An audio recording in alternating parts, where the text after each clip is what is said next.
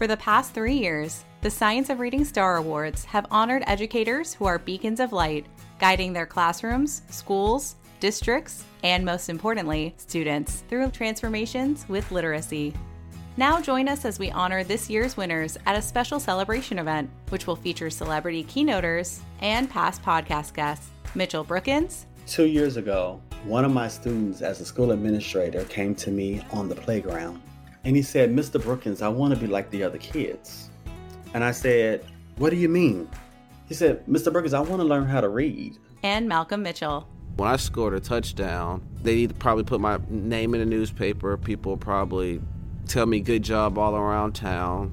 But when I finished one book, no one ever said anything.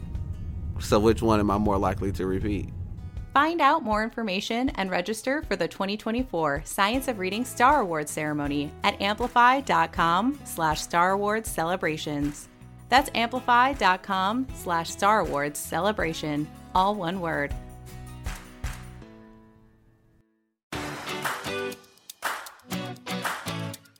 This is Susan Lambert, and welcome to Science of Reading, the podcast. Well, we finally made it to the end of Season 6. Over the past months, we've been talking with district leaders, parents, children's TV producers, state officials, and many others about their roles in bringing science-based literacy instruction to more children. We wanted to highlight all of their different stories to show how people across the education system play a part in advancing the science of reading movement. In order to make substantial, lasting change, every part of this system is going to have to work together. That's why, on this final episode of the season, we're talking to someone who has experience bringing people together. Todd Collins is a member of the Palo Alto School Board and an organizer of the California Reading Coalition. And on this episode, he talks about why it's so critical to have alignment throughout the education system. Here's my conversation with Todd Collins. Well, hello, Todd. Thank you so much for joining us on today's episode. Thank you. Nice to be here. We would love if you could tell our listeners just a little bit about who you are and how you became interested in this science of reading movement. Great. Well, the most important thing is I'm not an educator. I sometimes say I'm a business person who took a wrong turn and wound up on his local school board. Or a right turn. Well, it turns out it was a right turn. I joined my local school board about 6 or 7 years ago, and if you had told me that reading would be one of the things I would get involved with, I wouldn't have believed it. Not only was it not in the top 10, it wasn't even on the list. Wow. And the idea that that was something that I could add value to or something my district needed to work on was a novel. It never occurred to me that that would be the case. But what I found was that, I'm on the school board here in Palo Alto, California, and we're a high-performing district. By some measures, we're the number one district in California. But we weren't serving all kids really well. And one of the things that I found as I tried to dig into that was that, for instance, 80% of low-income Latino kids in our district are below grade level in reading. 80%. Mm-hmm. And we're a district, for those of you who don't know Palo Alto, we're an affluent community, and we've got lots of resources. We're much better funded than most school districts in California. So we've got reading specialists. We've got really experienced teachers. We've got all the resources that a district might want, yet these 80% of these kids were below grade level. So that struck me as something that, was a serious problem. I mean, we couldn't call ourselves a great school district if we had that kind of results for a group of our students. And B, seemed like a problem that was really a mystery. It's like, why was it that we were so ineffective at teaching kids reading? So that set me on a long journey. As my wife sometimes says, other people have friends and hobbies. I have these kind of questions that I can't let go of. And so I spent a lot of time trying to figure out how other people teach reading and why they were effective or ineffective. And that kind of led me to where I am today. Wow. And in the midst of all that process, so first of all, thank you for taking a turn into the school board and inserting yourself into a place that you didn't expect to be inserted into, which is reading, obviously very important to me. But in the midst of that process, you not only got involved, one, with the school board, started digging into what's happening in literacy, tried to understand how to teach reading and what was happening, You also started this thing called the California Reading Coalition. Yeah, the genesis of this was working in my own district and these kids that I'm responsible for.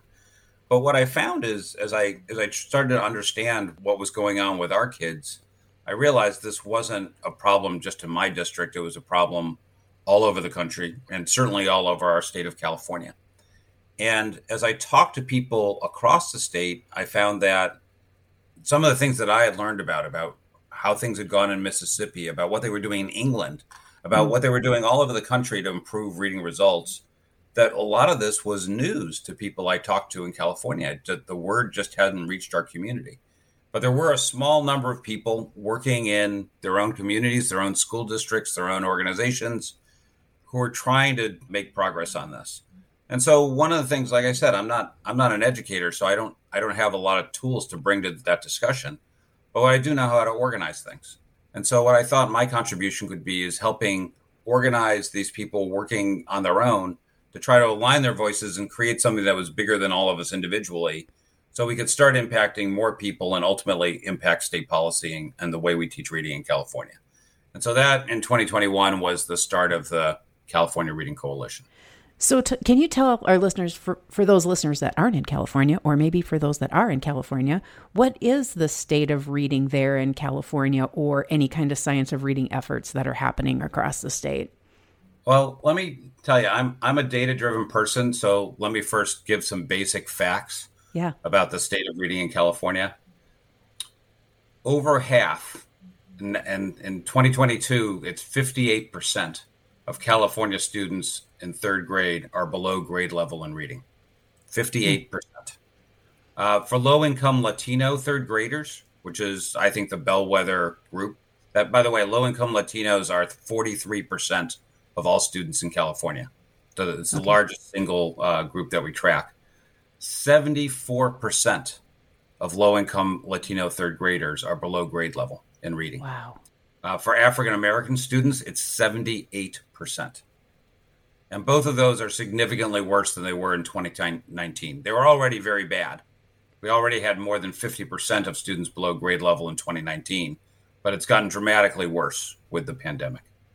We did a thing called the California Reading Report Card, where we ranked 300 districts on their performance for low-income Latino third graders. There are only 2 districts out of the 300 that we looked at that have over half of low-income Latino students at grade level. Only 2. There are 0 districts in California that have 50% of low-income African-American students above grade level. 0. So, when you look at those kind of numbers, it's kind of hard to... It has an existential effect on me. I mean, not only can we not feel good about what we're doing and feel like we need to change, I think it kind of raises some existential questions about both fairness and sustainability of kind of our economy, our civic society. If we're really failing at the most fundamental thing in education, teaching children to read, on such a large scale, then that's going to have a reckoning. That's one of the reasons that I've invested so much of my time, and I think a lot of Californians have started to invest their time to try to bring new approaches to this real existential problem. So let me just tell you a couple of things that happened in 2022 that sort of have moved things along. Yeah. We made some progress. The first step, one of the things I like to say is the first step of any problem, addressing any problem, is admitting that you have a problem. Yeah. And we did that faster than I thought we would. We had, in 2022, we saw tremendous work by groups like Fulcrum, Kareem Weaver, my good friend in Oakland, and the Decoding Dyslexia California group, which have done tremendous work in both districts and the state in getting the word out and bringing attention to this issue. We saw fantastic journalism. We have a California State education online journal called EdSource, which created a series called California's Reading Dilemma. So far, they put out 11 articles looking at different aspects of the reading crisis in California. And that's put it on the front page of every educator in California. We had our second annual California Reading Summit, which is our virtual conference. We had over 1,500 people registered for that conference. We had speakers, including our state superintendent, Tony Thurmond, the superintendent of LA Unified, Alberto Carvalho. What it has shown is that there is a growing interest in this among Californians, even up to the highest levels of our administration. But these are really just the very first steps. I mean, we're just getting started. There are 1,000 school districts in California, 1,000 school districts.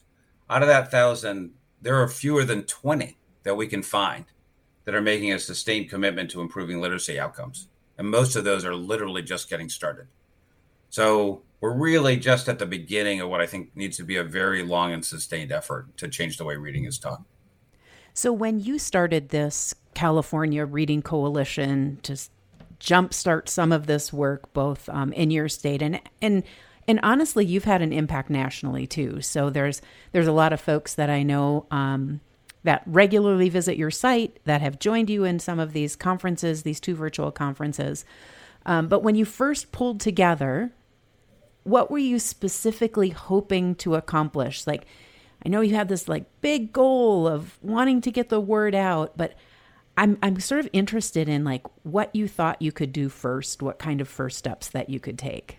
Well, I think it's useful because, if there are other people in your audience think, hey, I'd want to do that in my state. Exactly. Let me tell you, let me just say, I'm probably the least likely person in the world to ever pull this kind of thing together. I'm not an educator. I'd never done anything like this before. I'd never organized a conference. I'd never done any of this before. It started with, I had found what had happened in Mississippi and other places. And I said, gosh, there must be some of that in California.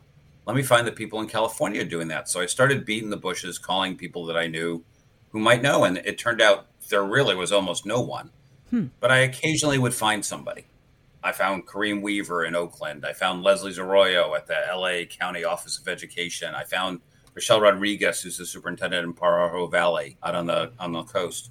And I would talk to these people, and they were doing interesting things.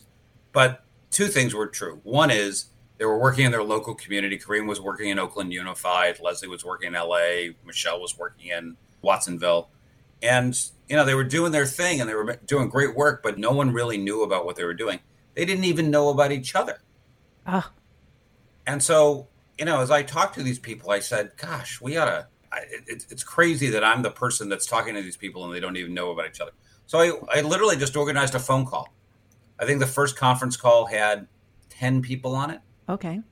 And we had a conference call with these various people and said, let's just share what we're doing and talk about, the reading issue in California and kind of figure out if there's anything that's useful to talk about. Mm-hmm. That conference call went well. And I think most of the people said, wow, this is really exciting. I had no idea these things were going on. We then did a second conference call where my ambitious goal was we invited 35 people to the conference call. Wow, that's a big call. And it was for me. And we had 6 districts lined up to talk about what they were doing in their individual districts. We had somebody from LA, somebody from Oakland, somebody from Pajaro Valley, 3 other districts. And I said, I have no idea. I don't know if anybody will show up for this. I don't know if anybody will care. All 35 people showed up, and we scheduled it for 2 hours. Every single person stayed for the entire 2-hour session. Wow. And at the end of it, I said, gosh, people are really interested in this stuff. We need to do something better. And everybody else said, yeah, Todd, that's a great idea. You should go make something bigger. A nomination. Yeah. It's like I was voluntold that I had to do it. And we then had this idea of doing a statewide event that we later came to call the California Reading Summit. And I'd never organized anything like that before. I had no idea how to do it. It was going to be all virtual. We didn't know how to do an in-person event. And it was 2021 anyway. Nobody was doing in-person events. Right. So I just thought, okay, I'll just invite all the people that I've talked to over the last 2 years. People like Himiona Burke and other people who are doing state policy, people who were involved in dyslexia research. John Gabrielli from MIT was kind enough to get online and talk. Kareem Weaver from Oakland that everybody loves hearing Kareem.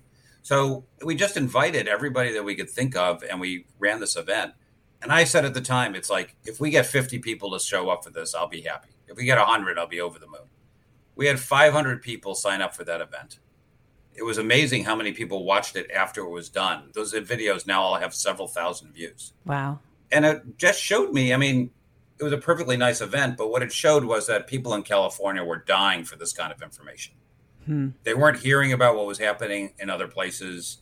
they weren't hearing what was happening even across the state in California. And there was a tremendous interest in how can we improve reading results. The mission of California Reading Coalition sort of emerged from that. It's like we have to help everybody kind of collectively align our voices and help people who want to find out more about this find out more about it by bringing information to California and making it available to people so they can take action on it. So when you think about the coalition now, are you the only one involved in this organization of this coalition, or do you have other folks that are helping you now?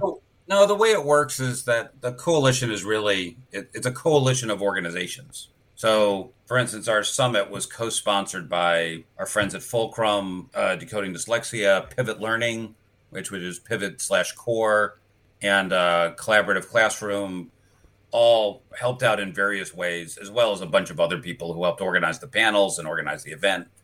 I perform more like a coordinating function. It's many hands make light work, but we have a very lightly structured organization. So it's truly a coalition then? It is. Yeah. And that was the idea. Is like, we don't need another group. We've got plenty of groups. Right. What we need is to organize the groups we already have and to make it so their voices can be heard and people can find them. Yeah. That's amazing. So that was the very first summit that you did. And funny story, I remember I met you I think I found out just after you had that very first summit and went onto your website and I'm like, oh, it's a summit. I'm going to register. And you sent me an email and said, we already had it. I better take that registration down. I remember that.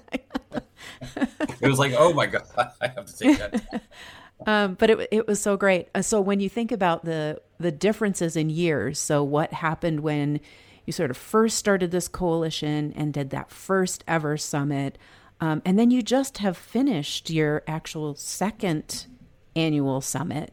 When you think about the differences from that year one to year two, what changes have you seen? Things have gone faster in California in some ways than I anticipated. I originally thought we'd spend 2 or 3 years just getting people to acknowledge that this was a problem. In fact, I don't think it was anything to do with what we did. I think it was just the timing was fortunate. I think that happened almost right away. Superintendent Tony Thurmond formed a task force focused on early literacy. Now, I'm not very excited about what's come out of that task force. I think it's more patches on a patchwork system. But in terms of acknowledging that there's a big problem, having a state level task force focused on it, that's pretty good acknowledgement. Yeah. Our state superintendent, head of our state board of education, Linda Darling Hammond, famous education researcher, has published a 2-piece series in EdSource talking about the state's approach to early literacy, and mostly in response to the EdSource articles, which were critical of the state, and has talked openly, words I never thought I heard, that California has things to learn from Mississippi about how to teach reading. And so, if you roll the clock back to our conference calls in 2021, I don't think any of us would have expected to see any of those things happen in 2022. So I think we made great progress during that time. That said, talk is cheap, right? Acknowledging the problem is a critical first step, but it's literally only the first step. Right. And we are still very, very far from actually changing the practices with kids in classrooms, which is the only thing that matters in this kind of effort. And so, I think we've made some good progress. We've got everybody's attention. I think this is an emerging issue in California. People are starting to pay attention to it. But we're very far from actual policy and even further from actual effective change. Yeah, and I've heard you make some interesting comments about that. So, this whole season on the podcast, we've been really talking about, it's not just a single teacher in the classroom realizing that he or she needs to provide a different kind of instruction to the students sitting in front of them. It's also a building administrator understanding that, a district leader getting it, school board members to be on board with changes that have to happen, parents, state level policy. So when you think about like all those layers of the system from the top all the way down to the bottom, what do you think it really takes to make some effective change? Well, I think you hit the nail on the head. And I'm sure you've had Kamiona Burke on your... Yeah, Kamiona Burke is amazing. Yeah, I mean, I'm a big fan. And she has a great slide and a nice narrative that goes with it about how you have to think of this as a system. If the pieces of the system aren't all working together, then you just don't achieve sustained change. You may even achieve temporary change. Mm-hmm. For instance, I'm sure some of your listeners remember Reading First back in the early 2000s. In California, that took the form of people getting handed open court and told to teach it. And they did. And results did go up. I mean, open court, Reading First was a success in California. You can look at the program evaluations.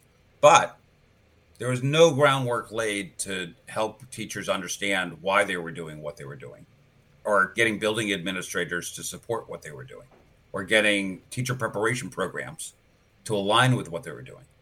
So the minute that those programs were no longer mandated, almost all of them went to the dumpster. And that in California, by the time I came along 10 years later in 2018, started looking at this, it took me a long time to even figure out that had ever happened.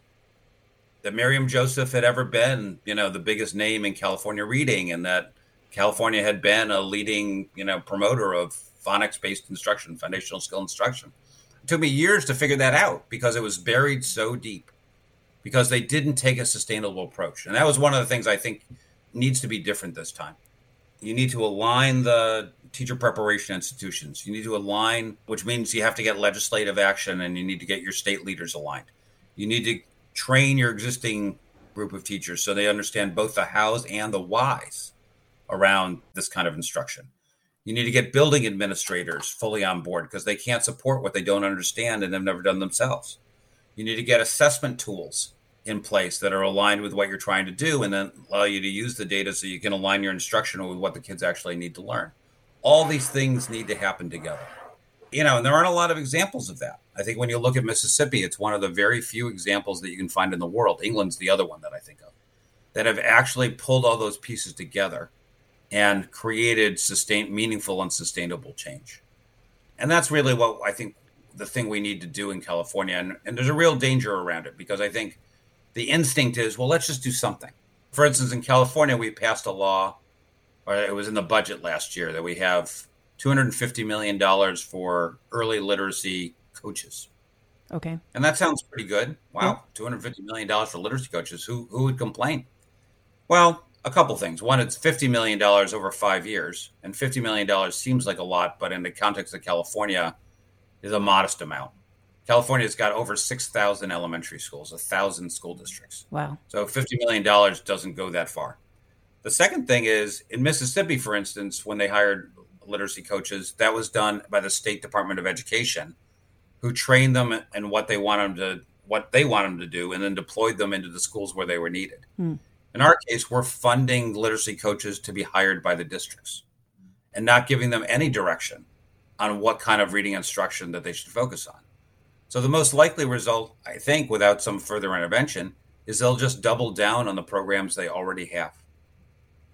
And since almost everybody in California is a balanced literacy district, using traditional Basel readers, we did a study last year that you may have seen, the California Reading Curriculum Report, that showed that 85% of districts use one of three programs, Wonders, Benchmark, and Journey. And less than 2% use any programs that are aligned with the science of reading.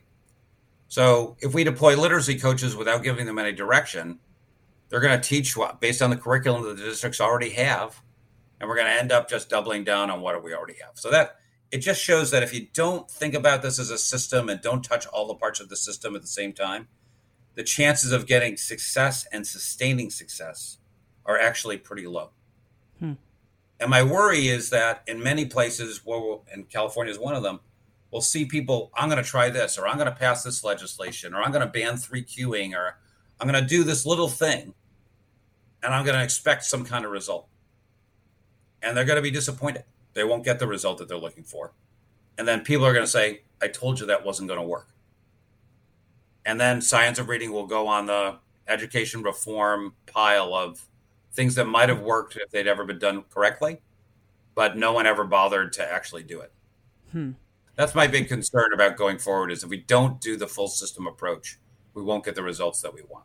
Yeah, that makes a lot of sense. Now, I think, though, that Didn't California just recently pass some legislation for teacher training? It did. Senate Bill 488, which is a huge success, which requires the California Teaching, the CTC. I'll blow the acronym if I try to spell it out. That's all right. Which is responsible for accrediting institutions that prepare teachers. Okay. That they had to incorporate what amount to science of reading concepts into their curriculum. That's part of the assessment. And the people at Decoding Dyslexia have been amazing. They were the co-sponsors of the bill, and they have been amazing at both getting that bill passed and now helping oversee the implementation of it, or helping drive the implementation of it. But that's a big effort. I mean, just making sure that the CTC faithfully incorporated the requirements into their documents that become the requirements for the district, for the institutions of higher ed, a very big effort. Then making sure that once it's incorporated in that they actually follow through and hold the teacher prep programs accountable for doing the things that are now in the standards. Mm-hmm. We're asking people to do things they haven't done before. Right. And so without continuous oversight and really leadership from the top, I think it's very hard to sustain those kind of hard change efforts. And that's, let me just mention that, because I think that's an ingredient that doesn't get talked about enough, that they had in Mississippi. Leaders have a critical function. They communicate to everybody in a state or in an organization what's important. And all the things that are competing for their time and their attention, what they really should spend their effort on. In Mississippi, they had a series of governors, legislators. They had Kerry Wright, the head of the Department of Education there, all preaching from the same hymnal year after year after year, talking about how important literacy was and how we needed to change how literacy was done in Mississippi. That was, in my view, and I think if you talk to the people in Mississippi, they agree, critical to their success. Mm-hmm. It's easy to take that for granted, and we don't have that in California. But I think until your state gets everyone kind of saying, no, this is really one of our state's top priorities, and it's going to be this year, next year, 5 years from now, we're still going to be talking about this. Until you do that, you can't get the kind of sustained change across a very large number of people like any state school system. So I think that's a critical element that we need to develop in California. I think that's a really, really important comment, not just for California, but anybody doing this work. I mean, for Mississippi, from my understanding, it took years, right? So it doesn't happen overnight. It's dedication, it's commitment, keeping this focus ever in front of us. And it's a reminder that the work is so important that it's not one and done. It's actually something that we have to continue year over year, over year, over year, over year. So somebody I admire, and I don't know if you've ever had anybody from Colorado on your podcast. Colorado passed what they call the READ Act in, I want to say 2013, and they implemented it. It was a reading reform effort along the lines of Mississippi, not as rigorous and as fully fleshed out as Mississippi, but a high profile effort on their part, and they went and implemented it. And they were very disappointed. They did not get the results that they were looking for. And there's, I think, some specific things that they did differently than Mississippi that kind of went there. But that's not the main point of the story. But in 2019, when they looked back at what they did, they found that they were disappointed. They had thought this would be a real game changer. In fact, results had not improved much at all. But instead of giving up, the legislature there doubled down and went back to the original legislation and amended it to address the weaknesses that they had then seen. Now that's just now getting implemented because obviously the pandemic intervened. Sure. Yeah. But I have tremendous admiration for that, because the easiest thing in the world to say is, especially in legislatures where the people turn over and it's not the same governor anymore, everything's changed. The easiest thing to say is, well, that was somebody else's failed initiative. I guess I'll never do that. Yeah. And go work on something else that you can take credit for. They didn't do that. They said, no, this is really important. We've got to finish what we started. We've got to fix what doesn't work. And I've done meaningful changes to the READ Act that I think they hope, and I certainly hope, benefit the kids in Colorado. That's the approach. That's the right approach. It's not a one and done approach. And that's really interesting, like taking that concept of looking at what didn't work and doubling down on trying something else. That's a great message, not just at the state level, but at the district level and the school level and the classroom level, right? For all of us to say, no, literacy is too important to our kids sitting in front of us and to the future. We got to figure out how to make it work, not just throw it out and say, we can't figure it out. Well, let me talk about, I'm a school board member. Let me talk about the school board's role in this. Something that my school board has done, some other school boards in California have done, is set specific goals around reading improvement by subgroup over the next, in my district's case, 3 years. I've seen other districts do it for 5 years. And say, this is one of our, San Francisco Unified just recently did this, for instance. Los Angeles Unified has done it. Is they have specific measurable goals on the state achievement tests that said, for third graders or for all kids or for whatever subgroup, however way they divide it up, we're going to move from this number to this number over the next 3 or 5 years. And here's our year by year. This is what we expect year by year. And they're not telling the superintendent what to do. They're not saying, and therefore go implement science reading or get this curriculum or do this. But you better do something, because we are going to hold you, Mr. Superintendent or Ms. Superintendent, accountable for results on this particular thing. And I know, I'm a school board member. We deal with that in my district. I think superintendents are very attentive to that kind of direction, and frankly appreciative of it, because everybody wants to be successful in their job. The only way to be successful is if you know what your boss thinks is important, right, and know what their performance expectations are.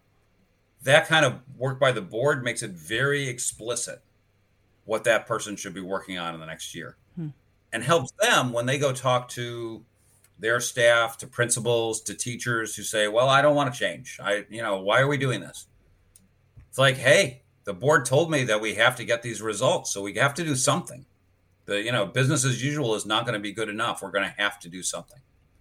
I think board members, and that also applies to state policymakers, and it can also apply to principals, can make those kind of goals for their schools or for their districts or for their states that help people focus on, hey, I've got to figure this out. Yeah. You don't have to tell them what to do, but you need to tell them what the goal is. Yeah, that's important. A little aside on that, you've been involved in the school board work for a while now. How have you found yourself encouraging other school board members? Have you been doing work in that space too, of encouraging them, helping them understand how to focus? Seems to me like it's an important role. I do. I think I ran into you once at the National School Board Association meeting. So yes, I've done that, and I do it also in California. One of the things that the Reading Coalition is taking on for this year, one of our resolutions for 2023, is we're promoting to other districts in California that they should pass resolutions. So we're going to develop a model resolution for them that specifically incorporate what we just talked about, setting early literacy goals for their district, and getting the leadership of the district to rally around early literacy as a top priority. Oakland was the first district I saw do that, and they did a fantastic job. San Francisco has now done it. And so there's some good examples out there, and we just need to bring that to... One of the things that I found about being on school board is you get elected, but no one really tells you what the job really is. And most school board members, I don't think I'm saying anything that most people don't know. Most school members are just trying to figure out what it is they're supposed to be doing. Yeah. They arrive at all kinds of different solutions, ideas. They ran for school board for all kinds of different reasons. They don't necessarily all have good examples around them of what school boards are supposed to do. They don't get a lot of training. They mostly get training about how to avoid, violating the law. But how to be an effective school board member is sort of up to you to figure out. And I think helping school board members understand that my job is to set the priorities for the district and manage the performance of the superintendent. Those are the two non-negotiables. If I don't do that, nobody does those things. And so understanding that that's arguably your main job, and that early literacy can be one of the bellwether things that your district can focus on and kind of model that behavior. I think school board members are pretty happy to hear about that, because it's like, it makes sense. It's not controversial. It's not pushing an agenda. It's just, hey, do we all agree we should teach kids to read? Let's make that a top priority. Yeah. And let's hold our superintendent accountable for improving the results of our district. I think most board members, when they hear that, are like, I can sign up for that. Yeah. That makes a lot of sense. I wonder, to hear you talk about literacy now, well, first of all, I'm just dying to know, like 10 years ago, you probably would have never thought, I'm going to be like sort of a quasi-expert on what it takes to get kids to learn how to read. You never anticipated that for yourself, I'm sure. Definitely not. 5 years ago, 3 years ago. It really was just driven. I mean, like I said, I was trying to do my job as a school board member and figure out where my district needed to improve. Yeah. And I just found this glaring thing. It's like, and that's one of the things that puzzles me about education. I mean, you're an educator, maybe you can explain it. Is I looked at these numbers, and some of the numbers that I quoted earlier. I'm always surprised when people don't have a visceral reaction to those numbers. Mm. Like, there are people who take California as a model for the rest of the country and say, we're doing great. And I look at those numbers and I said, I don't understand that. I think we're doing terrible. I think this is terrible. I mean, this is like can't sleep at night terrible. I don't understand why people aren't screaming and yelling. It's like, so why do you think that is? Because I find that educators, are they just used to seeing these numbers? Why is it that it doesn't get the visceral reaction that it does with me? I don't know, million dollar question, I think. I'm not exactly sure. I talk a lot about, anytime anybody talks about early literacy at a conference, we talk about the NAEP scores and how flat they've been for so many years. And I think sometimes it's just like the elephant in the room. Like it's there, but we don't want to talk about how it smells or tastes or sounds or looks or any of that. So, I mean, I think that's a reason we started this podcast, is to start saying, hey, we've got an issue. Let's help teachers understand what it takes. And let's bring attention to the issue on all kind of levels. So I wish I had a good answer for that, but I don't. Let me just say, because you mentioned, I think this is really important to say, teachers aren't the problem.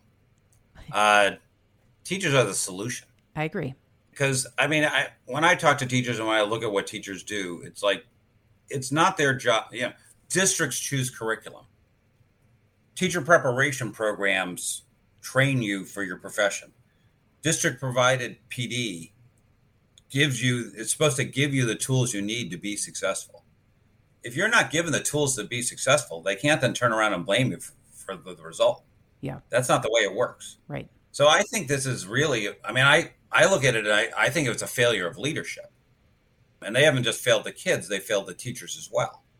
Because, God, I mean, every teacher I know, teachers work, I don't have to tell you and your audience, they work incredibly hard. They're incredibly dedicated to their profession. They care deeply about, the kids that are seated in front of them every day. And it's like, they want to be successful as much as anybody I've ever met. So I think giving them the tools and giving them the constructs where they actually can be successful, I find most of them are, every teacher I've ever run into that was greeted with that kind of support was welcoming of it. Yeah. So, teachers aren't the problem here. Teachers are the solution. Mic drop to that one. I, 100% agree with that. I wonder how going through this process, both as the school board member, starting this coalition, understanding the data, digging into how kids learn how to read, how has this whole process changed your thinking about literacy instruction and maybe what's possible? Yeah, that's an interesting question. Like I said, I'm not an educator, so I didn't really come into this with expectations. In fact, one of the things I asked when I saw that 80% of the low-income Latino kids in my district were below grade level, I mean, I'll be honest. I said, I don't know if it seems terrible, but I don't know if it's terrible or not. Maybe we're the best district in the state. Maybe everybody gets 20%. So I'm a data-driven person. I went out and got the data that became the California Reading Report Card that ranked districts across the state on that very measure, and found out that my own district was in the bottom 5% of all districts in California. So we weren't just bad on an absolute basis. We were bad relative to all the other districts in California. So then I knew something was not right about the way we were doing things. But one of the things I found is I've gone around and I've looked at other programs and I've looked at other states that have changed, or other countries that have changed, is that our expectations seem to be too low. When I look at Mississippi, which went from absolutely at the bottom, people look at the overall NAEP scores, but in my view, that's not the right way to look at it. Because when you're comparing NAEP scores overall, you're really comparing the demographics of different states. Mississippi has 75, 76% of the students are low income. In Massachusetts, it's like 36. So if you compare Mississippi and Massachusetts, you say, wow, Massachusetts is better. No, they're richer. And, California, 18% of the students are English learners. Mm-hmm. So you have to incorporate the demographic differences between them. So I only compare subgroups to subgroups. Okay. When you look at subgroup scores for Mississippi is in the top 5 states in the nation for Black students, the top 5 states in the nation for Latino students, top 5 states in the nation for English learners. That's all for 4th grade reading. I mean, I look at that and that just blows me away. Yeah. And, the people of Mississippi would be the first to tell you, it's like we swung for the fences because we were at the bottom and we were sick of everybody telling us that we were at the bottom. We were sick of it. And so they said, no, we can shoot for the stars here. And they did. And I think we have low expectations both of students. I mean, I think even the levels that high performing districts in California have are not nearly high enough. And like I said, so in my California Reading Report Card, Bonita Unified, which is a lovely district, I really admire them. They had 63% of low-income Latino students at grade level for 3rd grade. That's great. They're the number 1 in California, but it's only 63%. Yeah. I mean, that's, if you brought a 63 home on your report card, mom's not going to be very happy. So I think we have low expectations of what we can achieve. And that translates into low expectations of our students. And we know low expectations is the nail in the coffin of student success. If the teachers don't believe they can succeed, why would the kid? Right. So we need to change that. We need to have much higher expectations. I think the idea that 80, 90+% kids can be at grade level, that's absolutely achievable. But it won't happen unless we focus on that as a result and we kind of build that into our expectations about what we should be doing. Yeah. Another great message for all layers of the system here that are trying to accomplish this work. And one of the things I like about Bonita, if I can just toot their horn for a second, their board adopted a 90% proficiency goal for reading. Wow. They did it, I think, 6 or 7 years ago, way before all this, reading fashionability. Yep. They weren't really focused per se on the science of reading or anything else. They just decided reading was really important. And they said setting goals is really important. And they decided 90% was a good goal. That's amazing. And my hat's off to them. I think that's a great way to go about your business. Yeah. And then taking that goal and really digging into, okay, what does that mean day to day today? And how do we actually solve that? So, and they did. If you ever want to talk to another person that maybe you can interview on your podcast, Chris Ann Horsley, who is now actually a newly elected school board member in Bonita Unified, was until last year the head of literacy. I forgot, director of literacy at the school district, and had been a principal before that and had brought kind of their literacy regime to the district when she was in her principal role. Very data-driven person, focused on results, just wants to find things that work. Right. And has developed a group of people in that district who kind of collectively do that now. And, that's a model that I think any school district, any building, any school district, any state can follow. So and he did it, I think Chris Ann would be the first person to tell you she's not Superwoman. She doesn't have an S, doesn't wear a cape. I mean, she's a person who goes to work like the rest of us every day and just tries to do a good job. And, she accomplished amazing things in that district along with her colleagues. And I think it shows that it can be done. We just need to set our expectations high. For sure. Well, shout out to them and the work that they're doing. Thank you for doing that. So when you think about the California Reading Coalition and some accomplishments, that you hope for the future, you've already mentioned one for 2023, something that you'd like to do. How do you see this sort of playing out, this coalition over the next 3 to 5 years? Well, yeah, that's something we think about. The North Star for us is comprehensive state reading policy. And the reason for that is pretty simple. Like I said before, we have 1,000 school districts in California. I think it's unreasonable to ask 1,000 school districts to independently develop their approach to reading, independently figure out curriculum, independently figure out training, independently, evaluate teacher preparation programs. School districts are pretty busy. Yeah. That's a lot to ask. Yeah. And so if the state needs to do that for them. And frankly, most school districts want the state to do that for them. They want to be told what direction to go in. They rely on the state for that kind of forward-looking view of what's important and how to do it.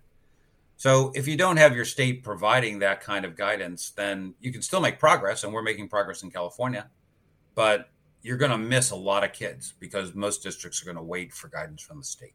So that's our North Star. I think in this year, the first thing on the list was acknowledged as a problem. I think we've checked that off the list.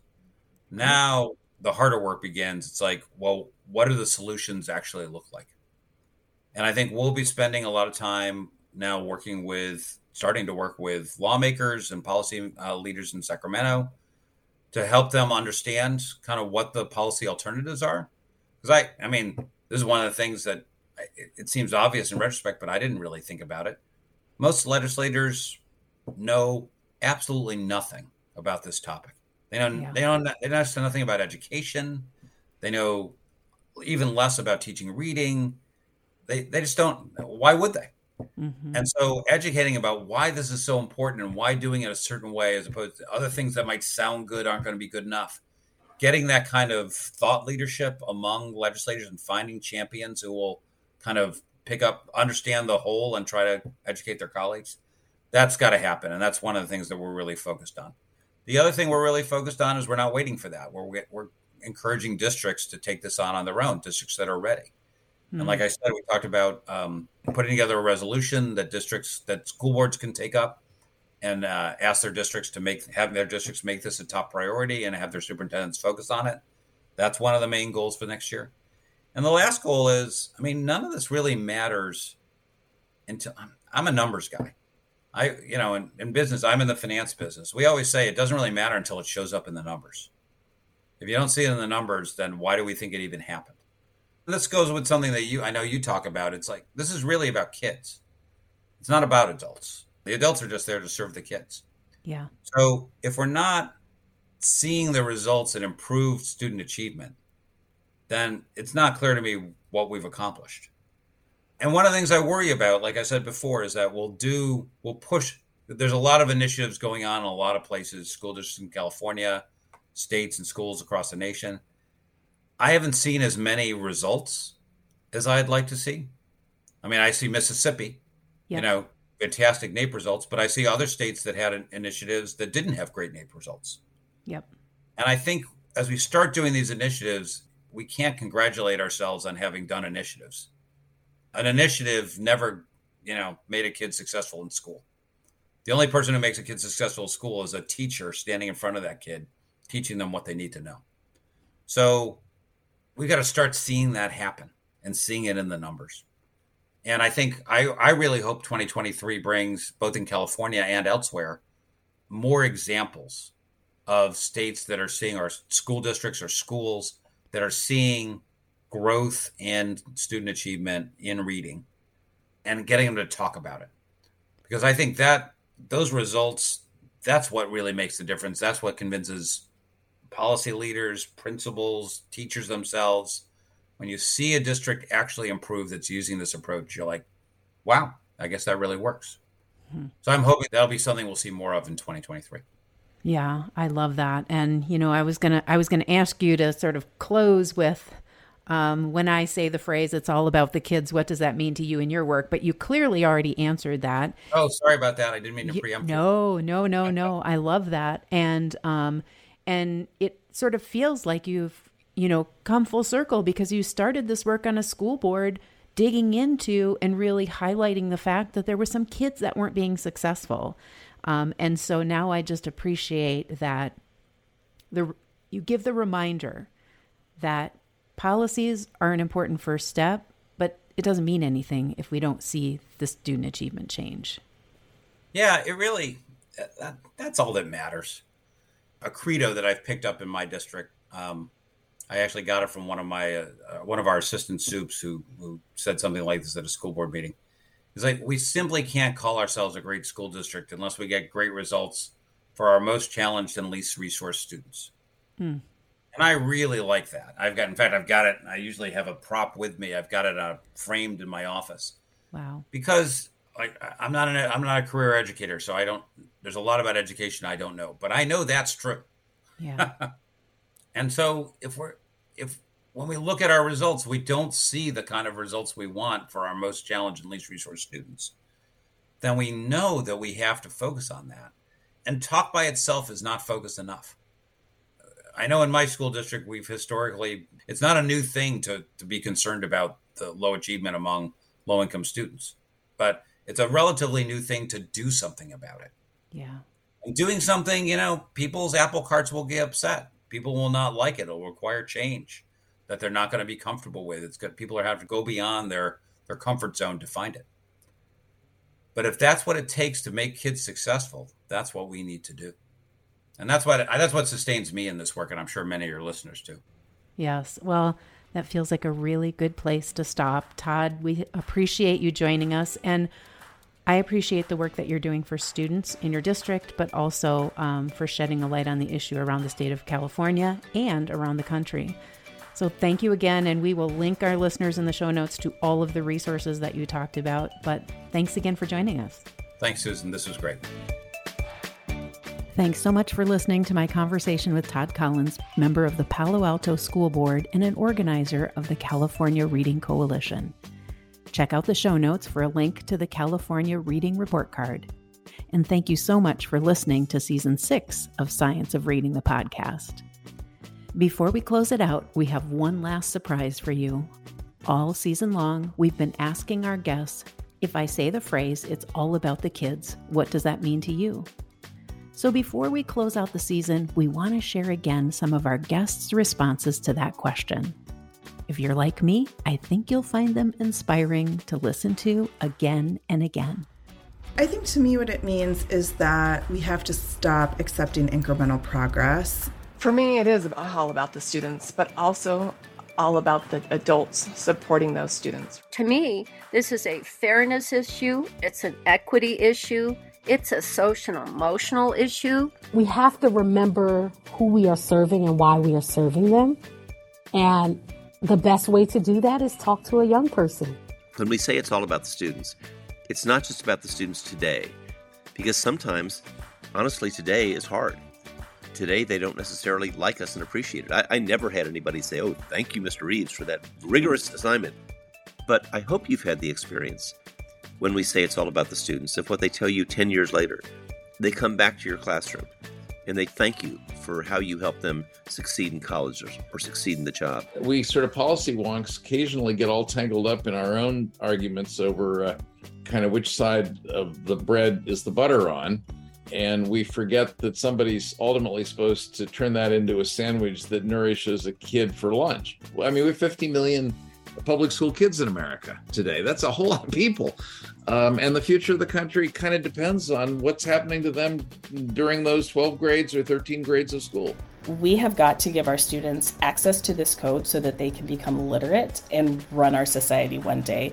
This includes students who speak multiple dialects, who speak different languages, making sure that the whole purpose of language is to communicate, that children are able to communicate well with one another, that they're able to communicate their thoughts or ideas, and that they're able to receive communication by reading language so that our society can carry on and so that they can grow up to be happy and healthy people who can vote and order pizza and, read a magazine or read the captions at the bottom of Netflix, right? I think one of the things that I've really realized is that I have to take myself out of the equation. It's not about how I want to spend my time, not about the things that I like, not about my own personality or my own opinions or theories. Like, it really is, my work is good when it works for kids, and it works for kids when it works for teachers. My calling is so that children can then one day stand on their own without the scaffolds. That children would one day reap the benefits that literacy is liberty. That children would one day be able to teach someone else the power that only literacy can bring. Our students are just too important to not learn how to teach them how to read. If you missed any of the 13 episodes in Season 6, scroll back in your podcast feed or find them on our website, amplify.com/science-of-reading-the-podcast. We'd love to know what you thought of this season. The best place to keep in touch is our Facebook discussion group, Science of Reading the Community. Before we jump into Season 7, we have a couple special episodes coming your way, including the return of our very first podcast guest, Natalie Wexler.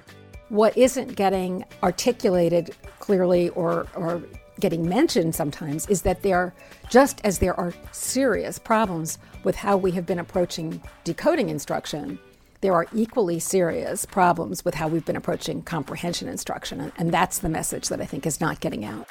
That's next time on Science of Reading the Podcast. And thank you so much for listening.